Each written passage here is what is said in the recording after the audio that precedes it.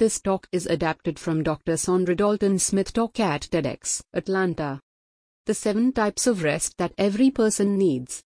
Have you ever tried to fix an ongoing lack of energy by getting more sleep, only to do so and still feel exhausted?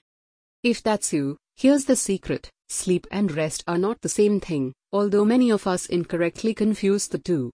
We go through life thinking we've rested because we have gotten enough sleep, but in reality we are missing out on the other types of rest we desperately need.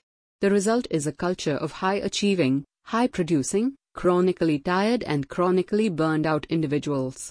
We're suffering from a rest deficit because we don't understand the true power of rest. Rest should equal restoration in 7 key areas of your life. The first type of rest we need is physical rest, which can be passive or active. Passive physical rest includes sleeping and napping, while active physical rest means restorative activities such as yoga, stretching and massage therapy that help improve the body's circulation and flexibility. The second type of rest is mental rest. Do you know that coworker who starts work every day with a huge cup of coffee? He's often irritable and forgetful, and he has a difficult time concentrating on his work. When he lies down at night to sleep, he frequently struggles to turn off his brain as conversations from the day fill his thoughts. And despite sleeping 7 to 8 hours, he wakes up feeling as if he never went to bed.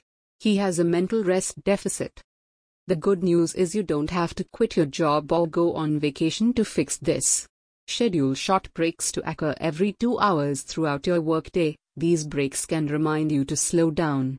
You might also keep a notepad by the bed to jot down any nagging thoughts that would keep you awake. The third type of rest we need is sensory rest. Bright lights, computer screens, background noise and multiple conversations, whether they're in an office or on Zoom calls, can cause our senses to feel overwhelmed. This can be countered by doing something as simple as closing your eyes for a minute in the middle of the day, as well as by intentionally unplugging from electronics at the end of every day.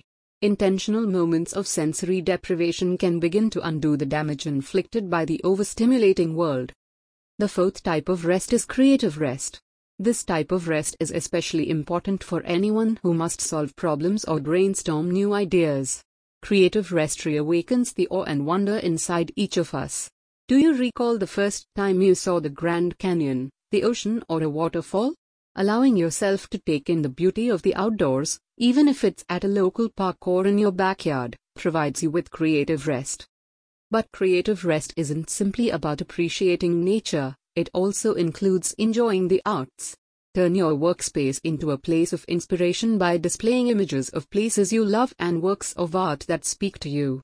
You can't spend 40 hours a week staring at blank or jumbled surroundings and expect to feel passionate about anything, much less come up with innovative ideas. Okay. Now let's take a look at another individual, the friend whom everyone thinks is the nicest person they've ever met. It's the person everyone depends on, the one you'd call if you needed a favor because even if they don't want to do it, you know they'll give you a reluctant yes rather than a truthful no. But when this person is alone, they feel unappreciated and like others are taking advantage of them. This person requires emotional rest, which means having the time and space to freely express your feelings and cut back on people-pleasing. Emotional rest also requires the courage to be authentic. An emotionally rested person can answer the question, "How are you today?" with a truthful "I'm not okay," and then go on to share some hard things that otherwise go unsaid. If you're in need of emotional rest, you probably have a social rest deficit too. This occurs when we fail to differentiate between those relationships that revive us from those relationships that exhaust us.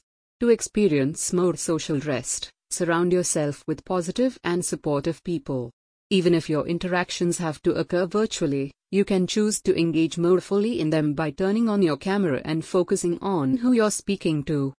The final type of rest is spiritual rest, which is the ability to connect beyond the physical and mental and feel a deep sense of belonging, love, acceptance and purpose. To receive this, engage in something greater than yourself and add prayer, meditation or community involvement to your daily routine. So as you can see, sleep alone can't restore us to the point where we feel rested. So it's time for us to begin focusing on getting the right type of rest we need. Don't forget to share this awesome piece of advice with your loved ones. For more such updates on fitness and to shop healthy food products, visit HealthCult at www.healthcult.in.